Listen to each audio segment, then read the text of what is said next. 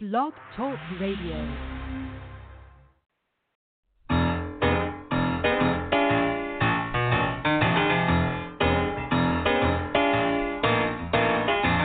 You're listening to The Catch with John Fisher on Blog Talk Radio, connecting life to faith. The world is trying to get it together, trying to help their fellow man, hoping we can make it better. Do you really think we can?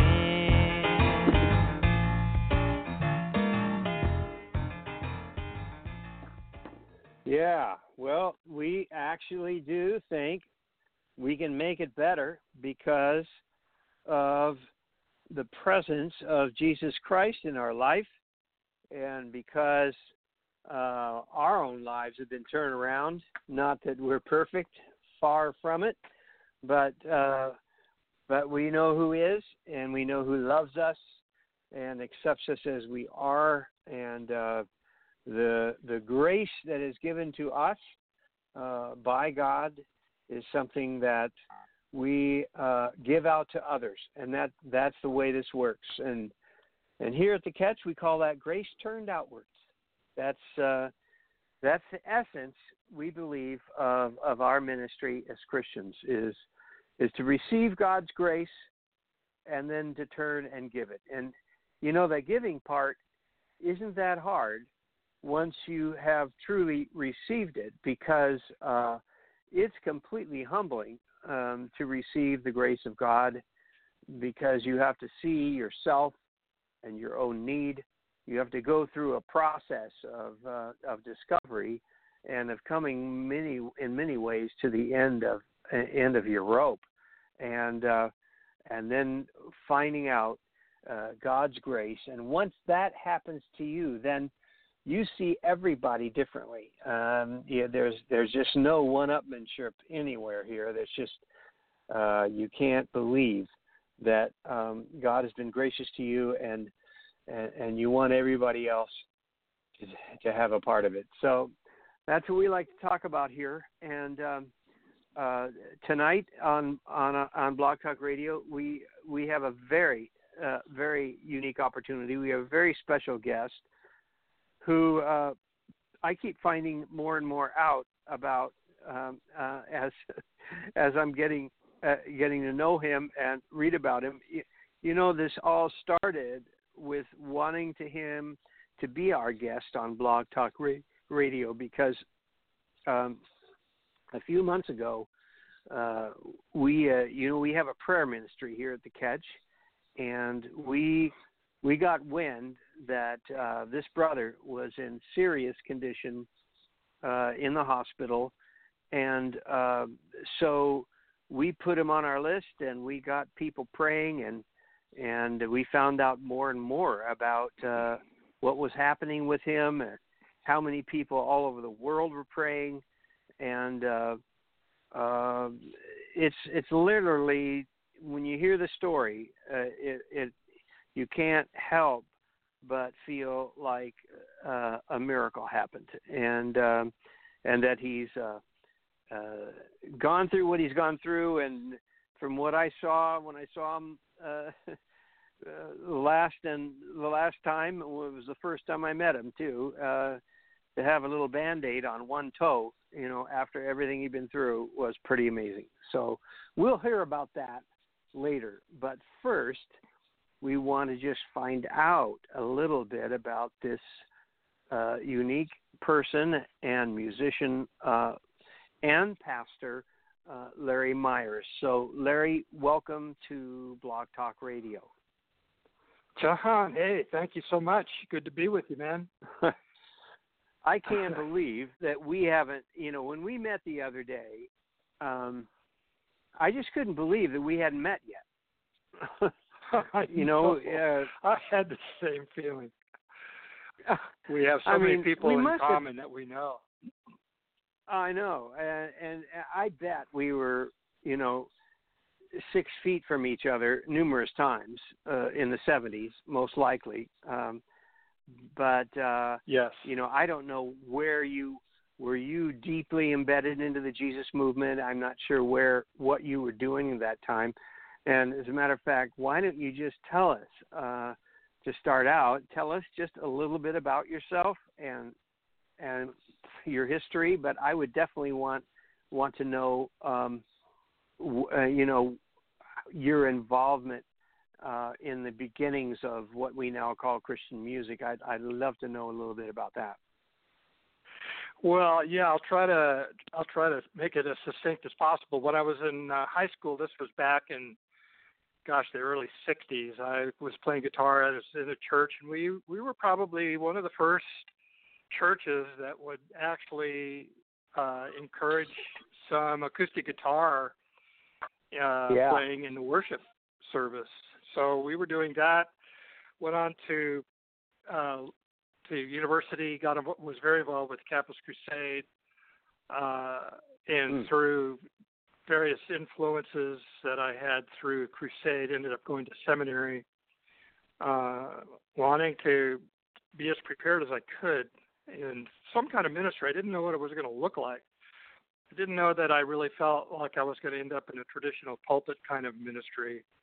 And so graduated from there. I was kind of I was in Texas, in Dallas, in a seminary there, and I was keeping my ear to the ground as to what was going on in Southern California with the music scene and all of the new music that was being created and spreading throughout the country.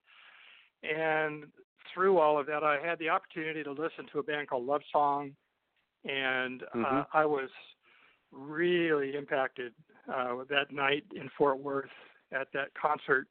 Had a chance to meet Chuck Girard, who was the lead singer and one of the main writers of the band. And one thing led to another. Well, at that point, I was playing in a bluegrass band, playing around North Texas, bluegrass music at festivals and shows and all of that.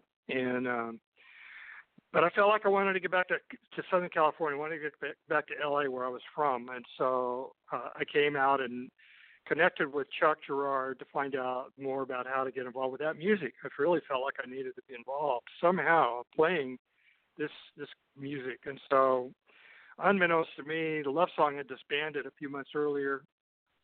He was putting a new band together, and by the end of the afternoon, he invited me to join this new band he was putting together, which was the last thing in the world I expected, but I was just blown away. And so we moved to LA in the early summer of 1975.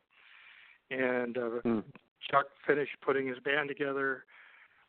Through Chuck, I met a guy named Ken Gullickson, who was one of the first staff pastors with Chuck Smith at Calvary Chapel in Costa Mesa. Ken was just launching a new church called the Vineyard Christian Fellowship.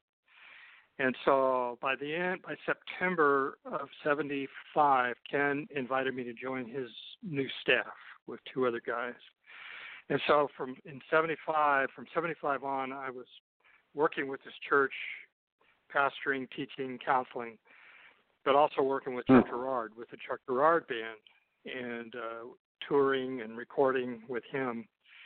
And then over the years, we just had the opportunity to end up playing through one connection or another with all kinds of people. Had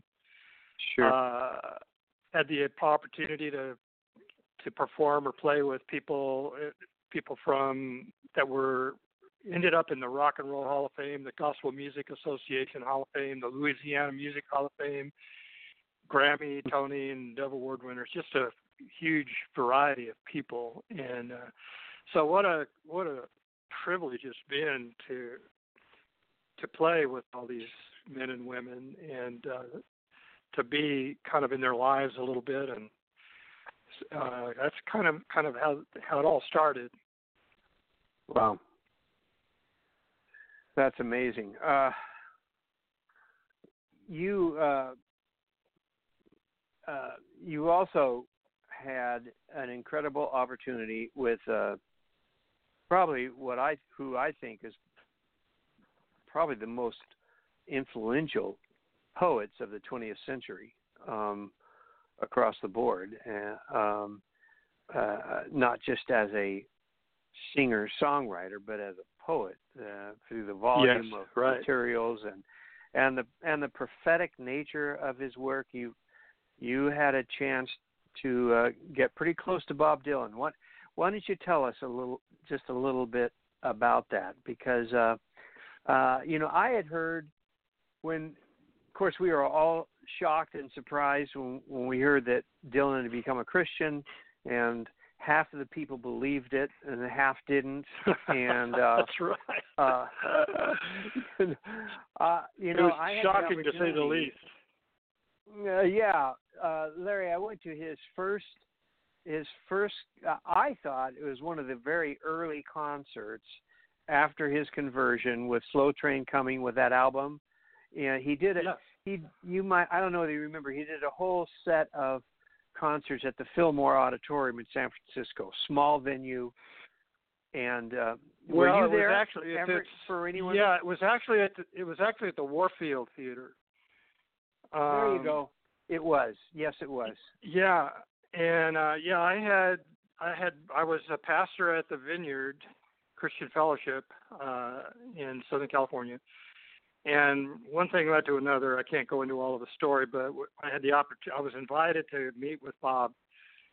He was really interested in talking with somebody about the Bible and just in general, and so at his invitation, we went and spent an evening with him and kind of just gave him an overview of the scriptures from one end to the other, and with some detail scattered in through there, and a real clear explanation of what we would refer to as the gospel,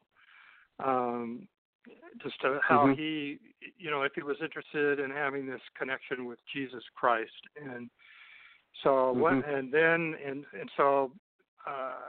he, I can't say I've never been willing to say that it was as a result of that evening.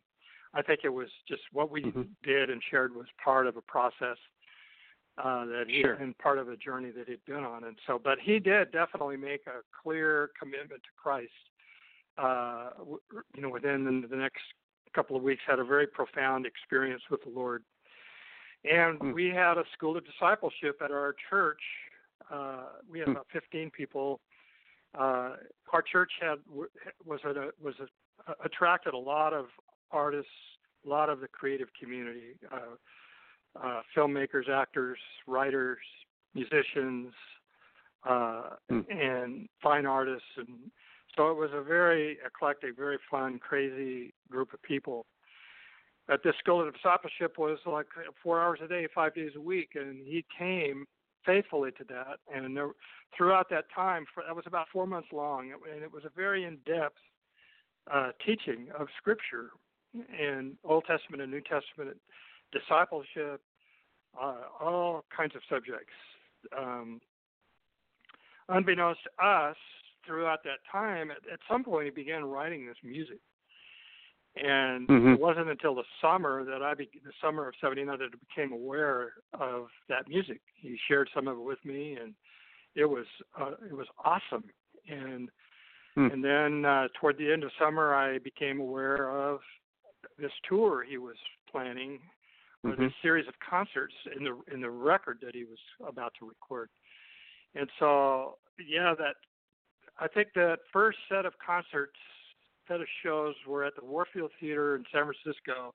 And as I recall, it was about 17 nights, successive nights, totally sold out. And I was there, not for all of them, for most of them. I was there especially for the beginning ones. And it was one of the most profound concert experiences I'd ever been involved in. And his music, his presentation, his singing, his band, you saw it. I mean, it was unbelievable. Yeah. And the power of the music was just crazy. And it was so fascinating to hear his tried and true, dyed-in-the-wool fans that had been following him for years. They were out of their minds with the idea that this guy could actually be a born-again Christian. They couldn't believe it. And they came curious to find out what the heck has happened here. And sure enough, although he didn't talk, he didn't. I mean, all the shows that I recall, he didn't say a word between songs. And I had encouraged him pretty firmly that he didn't have to talk.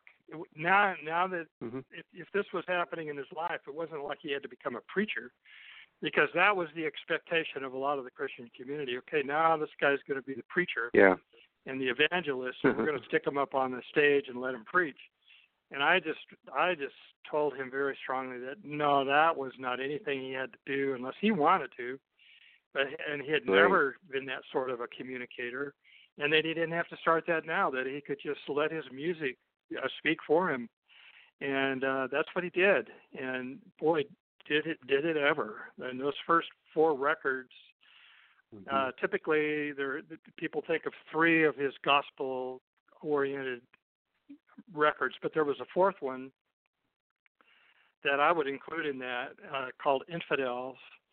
Not all the songs were strictly faith-oriented, but by that time he was beginning to kind of go back to writing just about all the subjects that he has written about, which include faith-oriented stuff. But there were 2 or 3 songs on Infidels that are just kind of mind-boggling, really, in their content. So anyway, so that was that, and then I just had the opportunity to see him from time to time. I had the privilege of doing a recording session with him in 1985, and that was an unforgettable experience. I haven't seen him or talked to him probably in 20 years, but I'm really confident. People they ask me from time to time, do I think he's still a believer? And I say, yes, I absolutely do believe he never walked away from the faith. He maybe hasn't always talked about it openly, or, and his life has not been without challenges, like for all of us.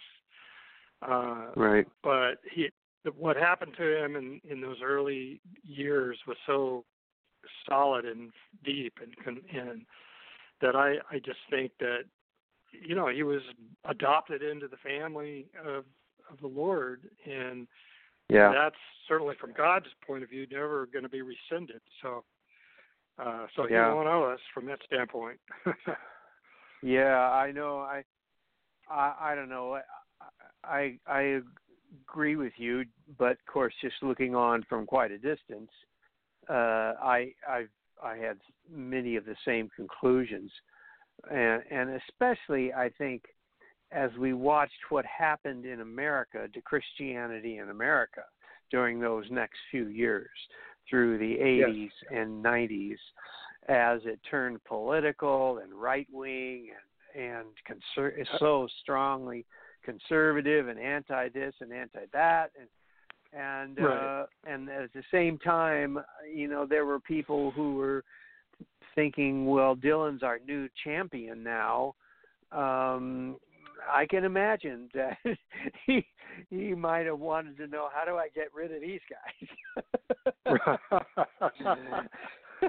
Well, when all this was going on, we were besieged by every magazine, every newspaper, every television show, radio show imaginable, all of them thinking that we owed them access to him. And we made it very clear that we didn't owe anybody any access to him. He was free to talk to anybody he wanted to, but he was certainly under no obligation to do that. And so we created quite a shield around him, for him, that I don't even know he ever really fully understood or appreciated. But we did our best to just let him be who he was and do whatever it was he was going to do, and let God lead him and just draw near to him and all of that. So, Well, all I can say, Larry, is I am so glad you were the guy that was there, because that's really what needed. That's just exactly what needed to be done. And I don't know that there are many people who would have had that kind of wisdom. That's, well, God gave us a tremendous amount of wisdom. It was a pretty steep learning curve. Mm-hmm. I mean, we were kind of accustomed to having celebrity type people, none of them at that stature, but so we had been kind of learning and practicing along the way, and then when that thing happened, the Lord gave us just supernatural wisdom and care and love, and so I think he really helped lead us through that. So yeah, wow, remarkable time. Okay, Larry. Well, we've got a little under. Yeah, we've got about 10 minutes left, so I do want you to tell us a little bit about this hair-raising experience that you've gone through this last year, which is actually the way I first heard about you. It's funny, even as we're talking here, I'm just amazed because I remember hearing that Dylan had asked a lot of questions, and there was some vineyard pastor that was meeting with him, and that's all I ever heard. So it's so great to finally meet you and hear about it from your side. Well, thank you. As I mentioned earlier, I intentionally kind of flew under the radar so as not to capitalize on any of that in my own life. So that's why you didn't probably hear a name. But anyway, so on October 17th, I think it was Tuesday, it was the 16th. It was a Tuesday. I was totally normal and healthy and strong. I had been working out really hard for about 6 or 7 years doing CrossFit training, just to be in shape, just to be able to be stronger in my older age, which I've never owned up to, by the way. And so on the 16th, I was fine. Everything's good. So on the 17th, I wake up and I'm not feeling that great. I didn't know what was going on. I just thought maybe it was an extra hard workout from the day before. I was sore and so forth. So I didn't pay too much attention. But as the day wore on, I began to realize I had developed a urinary tract infection. I think I'd had one of those things in my life, and so I knew the symptoms. So I called my wife. I said, call a doctor. We'll go get some antibiotics tomorrow and stop this thing, and we'll just go on. Everything will be fine. Well, by the late afternoon, I had developed chills like I've never had before. And I called them gorilla chills. I mean, I just was shaking and freezing. And my wife came in and saw me in that condition, had never seen me like that before, and had heard me kind of groaning and moaning. Anyway, she had the foresight, the good sense to call 911, the paramedics. And by the time they got there, which I never would have done, by the way, and if she hadn't and I hadn't and had been allowed to go on much longer, I probably wouldn't have survived at all. But by the time they got there, I had about 104 temperature and was becoming delirious, which I had never experienced before. So they took me to the emergency room, which I don't remember. I don't remember that ride to the emergency room.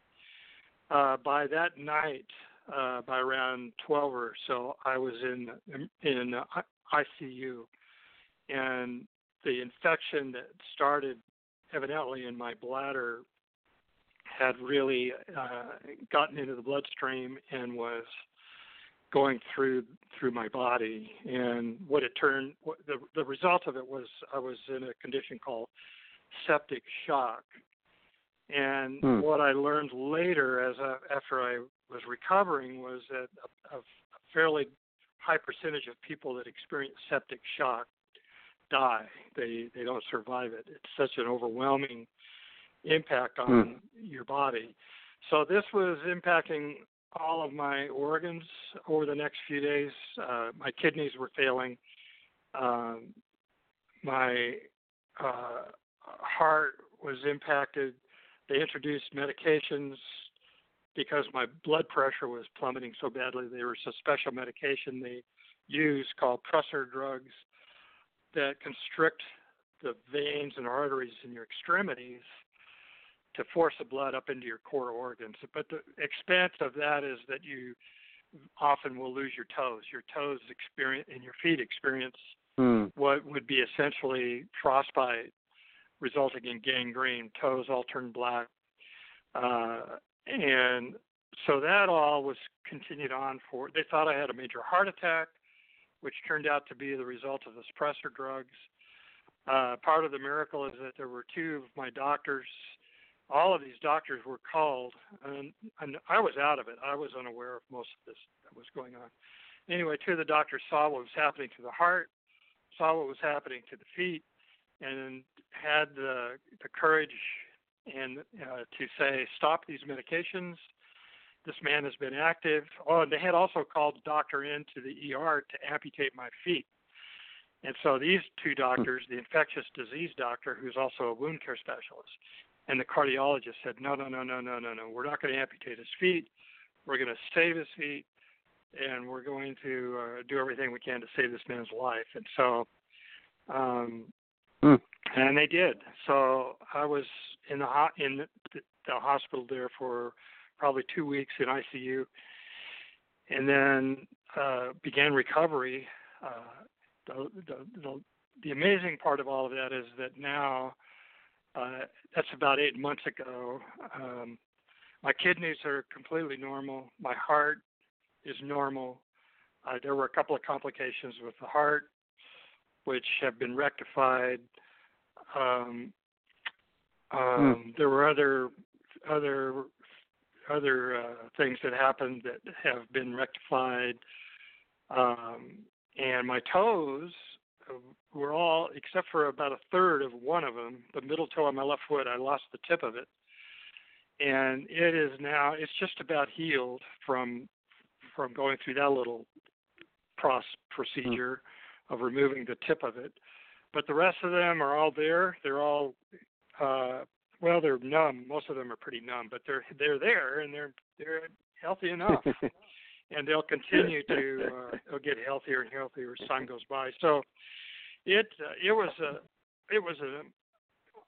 well, it's hard to even put into words. It was just one of those experiences that I mean, the presence of God in that whole circumstance was really pretty amazing. I'm not one that easily will call something a miracle, but from what I've been told about everything that was happening to me during this process, I think it. And the doctors were all amazed. They were so excited they considered me kind of their own kind of rock star because I was responding so well. And they said if you hadn't been in such strong physical condition when you came in here, we're pretty sure we wouldn't have been able to save you. But it's also because of your strong physical condition coming in here that you're responding so well that you're healing as well as you are. So I reduced it. I tried to put it in the most succinct way that I could. You know, what was it that really saved my life? Well, my wife was a strong advocate. She was my gatekeeper. The doctors that were assembled to take care of me were turned out to be phenomenal doctors. The intercessory prayer, as you mentioned, that went out around the world and that came in from around the world was completely overwhelming to me. Every time I think about that, I get pretty emotional because I'm overwhelmed at that kind of love and focus on the part of so many brothers and sisters. And then the fourth thing was my physical condition. And I figure if you were to remove any one of those four elements, I would have died. I mean, I was dying. I was intubated. I had a feeding tube. I had ports in my neck for dialysis and into inputting of drugs. The first time I remember waking up, I had all of that going on, and I was restrained because of it. And I didn't know where I was. I didn't know what was going on. It was terrifying. And you know, I felt like I couldn't breathe. I couldn't talk. I couldn't. And so, fortunately, that I only woke up in that state one time, and then I fell back asleep, I guess, or I don't know, maybe they sedated me again, and so it was crazy. It was one of those things you could never plan on or predict, but because of all of the care, and I really believe that God heals people. I really pray for people to be healed. But I've also learned over the years that medical science is part of what God often uses in the course of his healing. That it's not one or the other, that if you're undergoing medical treatment, you're not denying your faith. I think it all works together, and the Lord uses all of it to accomplish his purposes. And there's a lot of mystery about it, because I think, well, the Lord he did save my life. And now, 8 months later, I'm strong. I'm back working out at the gym. I've been playing music in worship since Christmas Eve, back doing pretty much all the things I was doing before, although I hadn't worn shoes in 8 months because I couldn't wear shoes. I finally put some shoes on the other day for the first time, but I haven't been able. The one thing I haven't been able to do is put some boots on and ride my Harley. So I can't wait to be able to get back on the motorcycle and get some fresh air in my face. But anyway, every time I meet people that know about the situation and that tell me that they were praying, I just hug them, and knowing you and your people and people that you're connected with were praying for me, it's overwhelming to me, And I when Nancy was first telling me this while I was in the hospital and just barely coming out of all this, she would whisper to me, "The Lord loves you so much. He loves you so much." And there are people praying all over the world. We've got a lot of people that have come to the hospital to pray, and my only response was, "Why me? Why are they doing that for me?" And it just, it just didn't matter. I mean, they just were, and I'm eternally grateful for that, and I couldn't be more humbled by that fact and reality. So this is the first time I've had the opportunity to really talk about it publicly, and I still don't know quite how to talk about it and how to, what to say about it, except that it was just a life-altering event, and the Lord was there with me. People have asked, "Man, did you have some special encounter with the Lord when you were in the midst of all of that?" And I didn't. I can't say that I did. I'm disappointed that I didn't hear any angels singing, and I didn't see any bright lights, and I didn't see any angels, and didn't hear the voice of the Lord. I just was what it was. But he certainly has confirmed to me constantly since then his love and his mercy and his grace. I've been meditating. I love Psalm 27. I love Psalm 101. 2 Chronicles chapter 20. I've just been rereading those scriptures over and over and over again. And I think that whatever it is the Lord has for me now and the rest of my days, I don't know exactly what it is.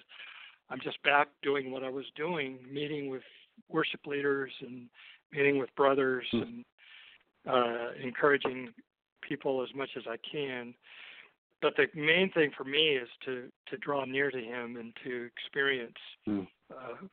experience his presence. Yeah.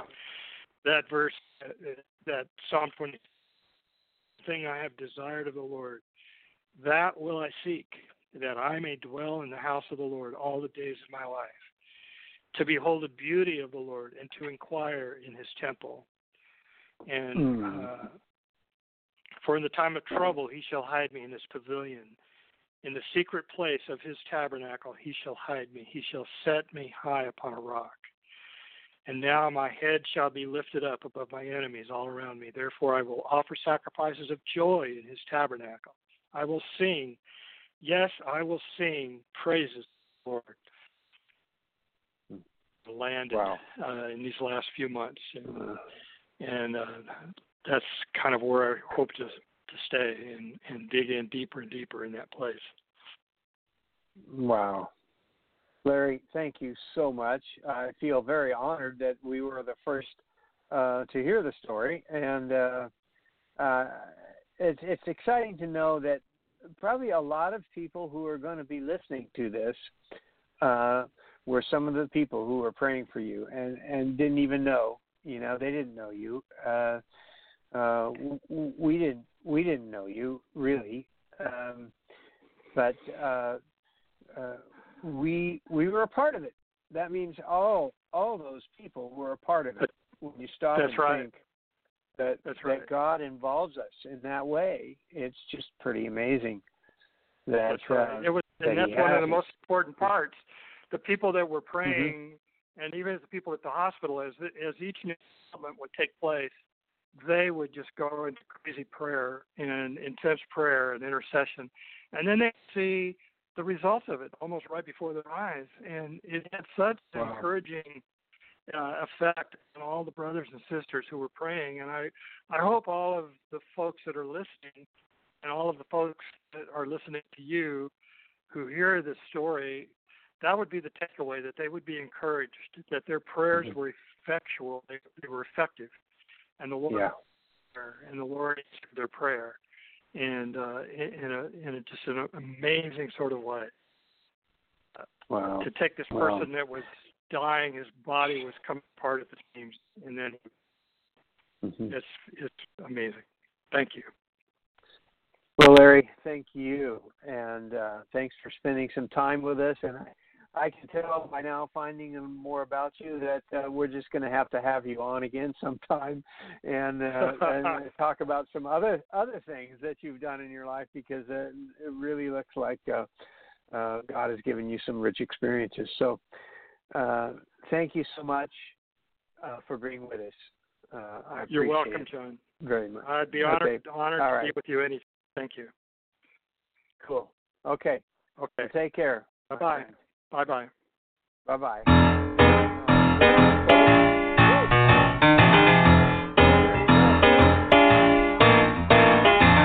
You're listening to The Catch with John Fisher on Blog Talk Radio, connecting life. Well, that was quite a deal.